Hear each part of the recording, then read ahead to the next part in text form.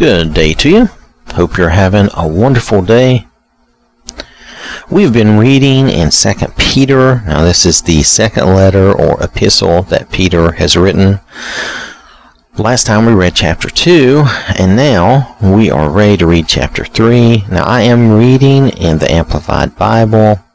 Now at the end of chapter 2, 2 Peter chapter 2, Peter is talking about those who have, been saved and have escaped the sins and pollutions of the world, and then returning back to them, how it is worse for them to know salvation and then return. Then, it would have been better for them not to have known the way of righteousness. Let me just read the last couple of verses here. For it would have been better for them not to have personally known the way of righteousness than to have known it, and then to have turned back from the holy commandment verbally handed on to them. The thing spoken of in the true proverb has happened to them. The dog returns to his own vomit, and a sow is washed only to wallow again in the mire. Meaning, the pig goes back to the mud and all that. If you're familiar with pigs, which I'm not as familiar as some people, but I am somewhat familiar, you know that they do like to wallow around in the mud sometimes. Of course, sometimes your dog does too, and that drives you crazy, but that's beside the point. Just saying. Just saying. I know these things happen. Alright, so now we're looking at 2 Peter. We're ready to read chapter 3. Now that is the final chapter of 2 Peter. So there's a little close up to this, but there's also some more. So I'm gonna read this starting in verse 1. Again, remember I'm reading in the Amplified Bible. Beloved, I am now writing you this second letter. In this, as in the first one, I am stirring up your untainted mind to remind you that you should remember the words spoken in the past about the future by the holy prophets and the commandment of the Lord and Savior given by your apostles, his personally chosen representatives. Now, Peter is reminding them to remember what has been said in the past regarding the future, what's to come. And now he's going to talk about the day of the Lord.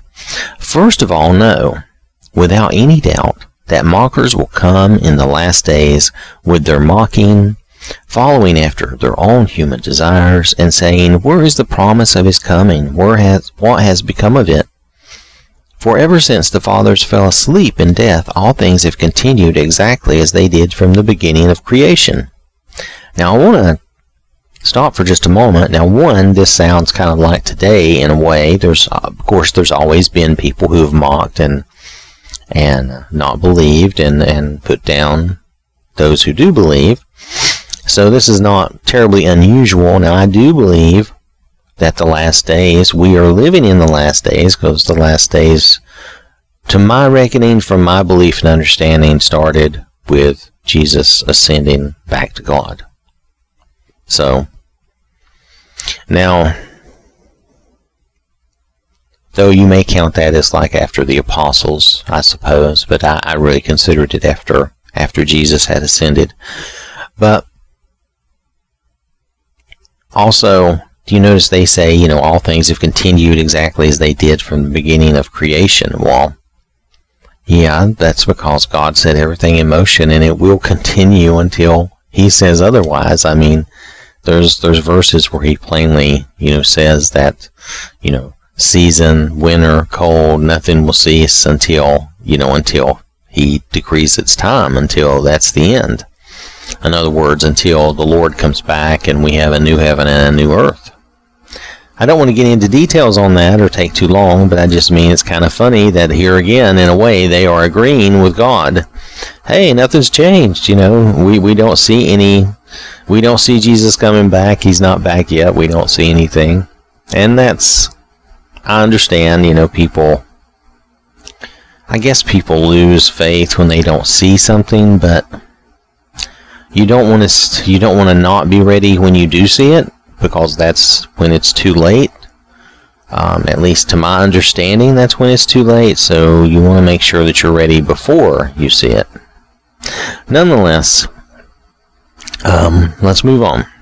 For they willingly forget the fact that the heavens existed long ago by the word of God, and earth was formed out of water and by water, through which the world at that time was destroyed by being flooded with water. But by his word the present heavens and earth are being reserved for fire, being kept for the day of judgment and destruction of the ungodly people. See, we don't want to wait till then. We want to try to get everyone we can saved before then, because then it's too late. So we definitely, want people to realize that, yeah, everything's continuing the same because that's the way God set it up. He set everything up. He set the world up, the planet, the earth, to be inhabited and to be inhabitable for us. So it's going to run and exist until the time where it won't, where the Lord comes back. And again, like I said, we have a new heaven and a new earth.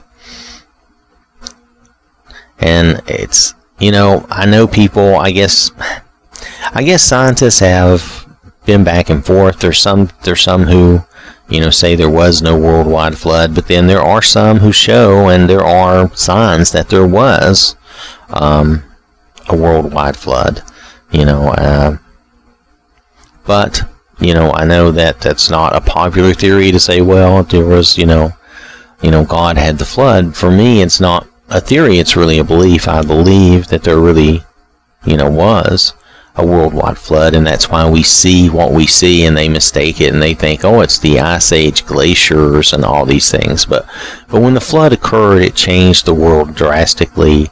The rain and everything. It was like a year-long event of a worldwide flood, and that's probably the best I'm going to be able to say without going back and looking at the details of that yet. But there was a lot of time with the rain and everything else, and the sun being blocked by all the basically all the moisture and catastrophe that was happening.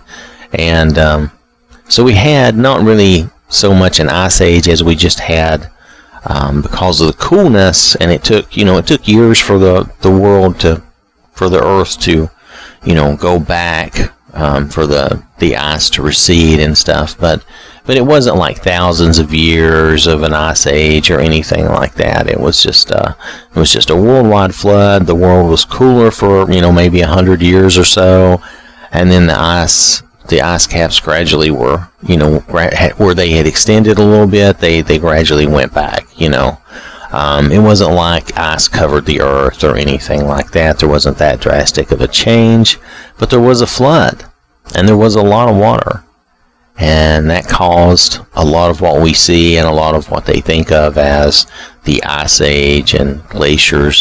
There was more ice for a while, and those things are logical and make sense. There's a great series from Apologetics Press that you can watch on YouTube and see about all this. It's very, very good. They have real scientists, not me. They have real scientists explain things and talk about how this is and how this worked. It's a great thing to see. If you want to look that up, again, that's Apologetics Press, and I'm not really just trying to plug them. It's just I find that group to be a pretty good resource for a lot of science that follows the evidence and really follows the Word of God. All right. So, verse 7, but by his word, God's word, the present heavens and earth are being reserved for fire, being kept for the day of judgment and destruction of the ungodly people. So, of course, the world, the earth, the solar system, the universe is going to continue the same until God says different. Nevertheless, do not let this one fact escape your notice, beloved, that with the Lord 1 day is like 1,000 years, and 1,000 years is like 1 day. The Lord does not delay, as though he were unable to act, and is not slow about his promise, as some count slowness, but is extraordinarily patient towards you, not wishing for any to perish, but for all to come to repentance. So here is why we have so long. Here is why the earth continues. You know, time is not the same for the Lord necessarily as it is for us. He is eternal and He is omnipresent. He's everywhere at once, even in time. He's everywhere all the time. So, because He is only, He is all spirit. He is a complete, all-powerful spirit being. Okay, and there's more to Him than I understand or know, but I'm just saying, as an example here, because He is above and beyond what we think of, and that's my best way of counting that. But also, notice that He doesn't delay and He's not slow. What it is, and Peter's saying, what it is that He's being patient towards us, because He doesn't want anyone to perish. He wants all of us to come to repentance. He wants all of us to come to Him. So it's not like He's being slow or going to take forever. You remember in Noah's day, and Jesus said it will be like in Noah's day again. In Noah's day, there was no one left except Noah and his family. 8 people out of all the world. And it says everyone was just continually thinking of evil and doing evil. And God had, He waited till there was no one left. There was just these 8 people, and then He saved them and wiped the rest out. And I imagine it's going to be very similar in the future when the Lord returns. That it's going to be like in the days of Noah, where there's just going to be very, very few people left. Most of us will probably be what Paul would call being asleep in the grave. And then the Lord will return. Now that's just my take on it, what I think and what I believe, but I think the Scriptures largely support that. Now I could be wrong, and the Lord could show up tomorrow night or today. I don't claim to have any special knowledge. I'm not going to claim that. That would be wrong. And if anybody does claim that, basically I think they're lying at that point. So, because Jesus said only the Father knows. He didn't. He says He doesn't even know. So, I tend to take Him at His word. So let's continue on with Peter here, verse 10. But the day of the Lord will come like a thief, and then the heavens will vanish with a mighty and thunderous roar, and the material elements will be destroyed with intense heat, and the earth and the works that are on it will be burned up. All right. I apologize for that temporary, technical difficulty. All right, so we're going to continue now. That was verse 10. But the day of the Lord will come like a thief, and then the heavens will vanish with a mighty and thunderous roar, and the material elements will be destroyed with intense heat, and the earth and the works that are on it will be burned up.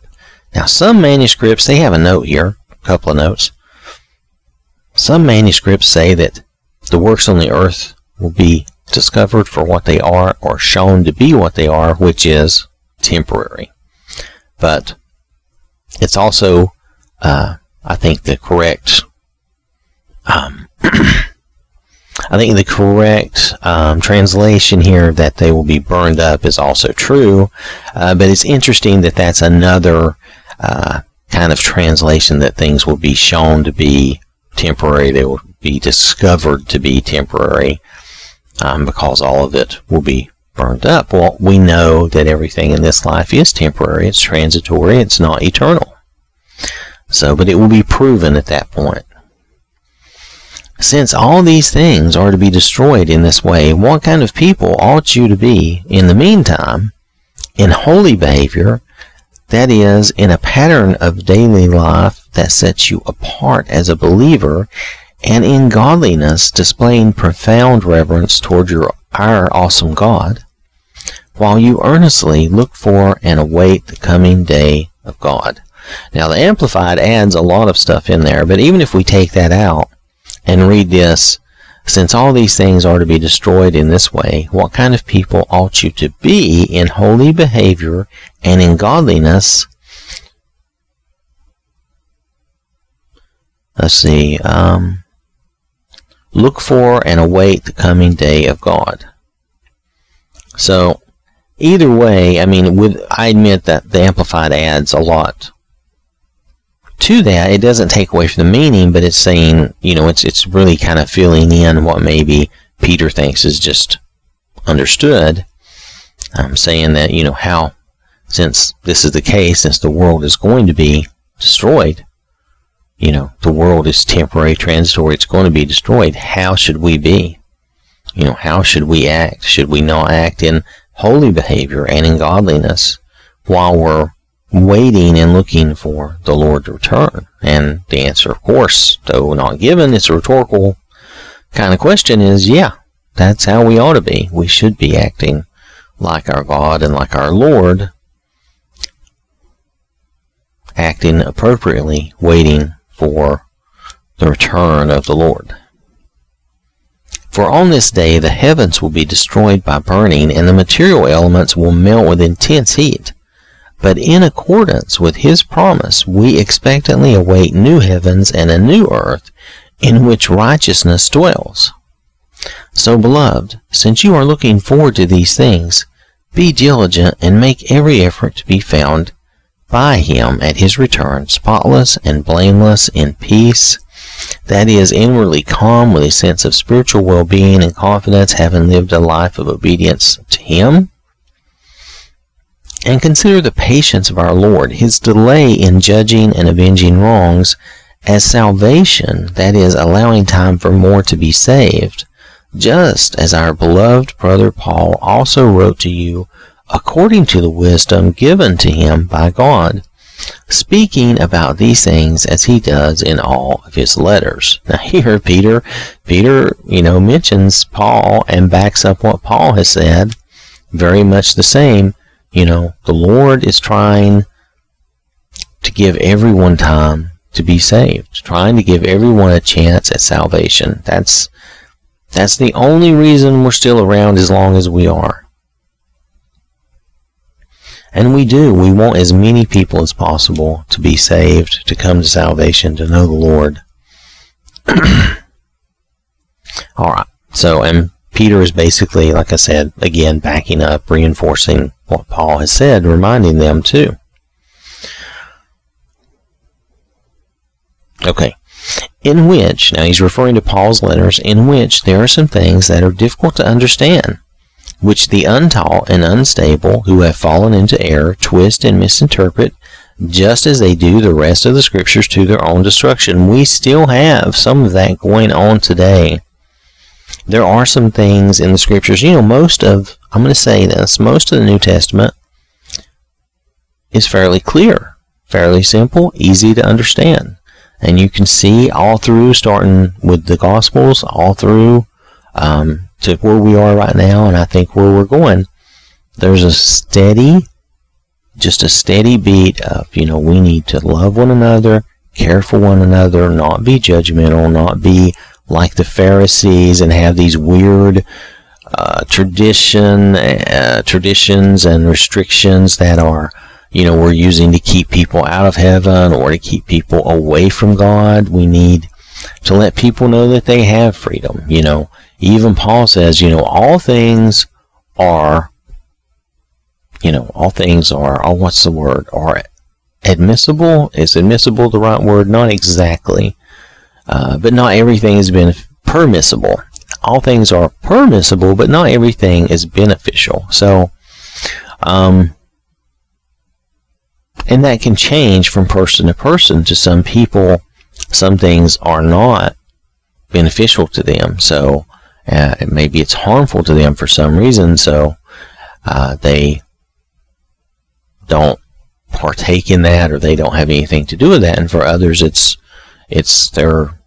okay. Now, they used Paul and others, but largely Paul used food as that example, mainly because they had a lot of food rules. He also talked about circumcision and how that was, we have examples right here in these scriptures how the scriptures were twisted and misinterpreted and things were taken incorrectly, and false teachers come in, and really, if you look at, like I think I've said before, if you look at a lot of Christians in America are routinely circumcised due to all this false teaching that occurred thousands of years ago, and in this sense, that false teaching is still there. Now other people may have valid reasons of their own or their own belief for doing it, but if your belief is you think the Bible is telling you have to do that, you're wrong. You don't. There is no requirement for that. So just want to make sure Paul makes it abundantly clear there's no requirement for that.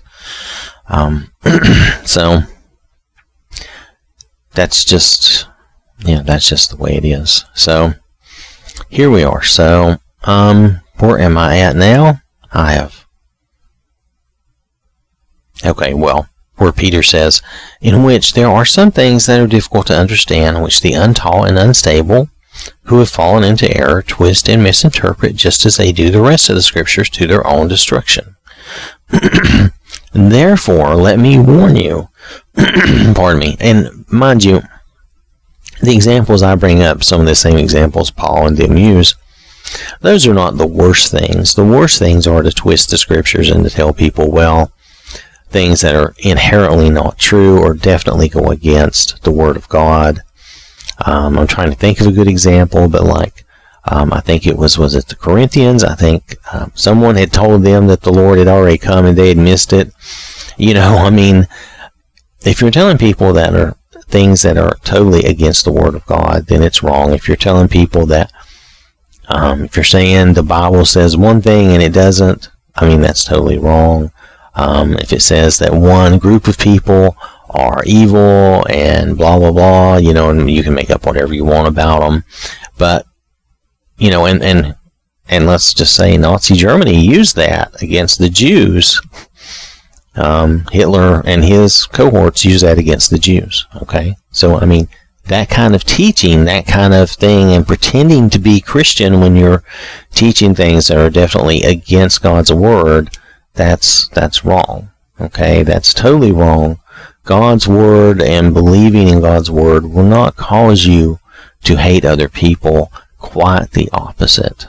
Very much the opposite. You will not be hating and be discriminating and be prejudiced against other people. That is not the way God's Word works, and those that may say or think that are people who have not read and understood God's Word. It's that simple. All right. Verse 17, therefore let me warn you, beloved, knowing these things beforehand, be on your guard that you are not carried away by the error of unprincipled men, who distort doctrine, and fall from your own steadfastness of mind, knowledge, truth, and faith, but grow spiritually mature in the grace and knowledge of our Lord and Savior, Jesus Christ. To him be glory, honor, majesty, splendor, both now and in the day of eternity. Amen. Now that is the end of 2 Peter chapter 3, and that is the end of 2 Peter, because next we get into 1 John. So, you'll notice that, like with so many of the other epistles, Peter has to talk about, again, false teachers, people twisting the Scriptures, people wanting to add meaning that isn't there, or take away what is there, and that's always going to be wrong. We don't want to do that. We do need to make sure that we're reading and learning and studying in context, and I'm not saying there's anything wrong with doing cross-referencing, because there is not. There's so many Scriptures that back up other Scriptures, and I understand that. But a lot of times we have to be careful and make sure that what we're reading in context. We're understanding in context what is being said. You don't want to just grab a verse at random out of the middle of somewhere and say that it means whatever. Because it may read one way all by itself, and you may be able to present it as if it just has one meaning the way you want it to mean. when you pull it out of context like that. But when you put it in context and read the whole chapter, you read everything around it, then you get a much better understanding of the context. That's one thing about, we have to remember, this is all translated from the original, like Greek and Hebrew, and then there's some Aramaic, and that the translation, no matter how much they try, it's not totally like word for word. It is, it is translated, and that means there is some paraphrasing, making it sound correct and read correctly to us in our language, which is English for me. But let's say you were Italian and you had an Italian Bible, then your Bible has been translated into Italian, and it would be, the Hebrew and the Greek would be not, the meaning would not be changed, but it would be arranged so that it met the requirements of that language. And the same with French or German.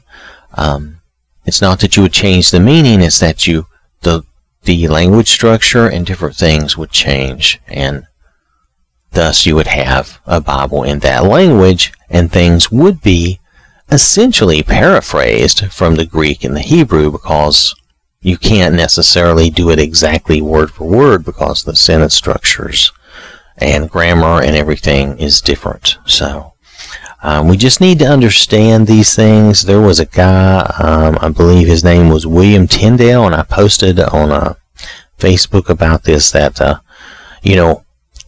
he was burned at the stake for translating the Bible into English. And we think of that as being a shock and a horror. But that's why we have to be careful when we come against other translations of the Bible, or we come against people for reading a different translation. We have to understand the people doing these translations, they are trying to do the work of God and keep the Word of God translated together in a very meaningful way that we can sit down and read and understand our Bibles, whether you're reading a Chinese Bible, a Japanese Bible, a Korean Bible. I can't think of all the languages of the world, I do apologize, but any language that the Bible is translated into, doesn't matter. They are trying to make sure that we have a readable, understandable Bible. And we just need to be aware of that and watch out for these false teachers by doing what? By reading our Bible. Read our Bible. When someone tells you that your version of the Bible and only that their version of the Bible is the right one and only theirs, they are probably most likely misguided and have been taught wrong, because that is just not the way it works. If that were the case, then we would all really have to go back and learn the Greek and the Hebrew and the Aramaic of the original text, if we had to have the original text to really, and then we would spend lifetimes and we would never understand, and that would not be good for us. That would really be a detriment and negative for us. So we need to be on guard, though, against people who are twisting the scriptures and trying to teach us incorrectly. And the way we do that is we study the Bible, we study God's Word.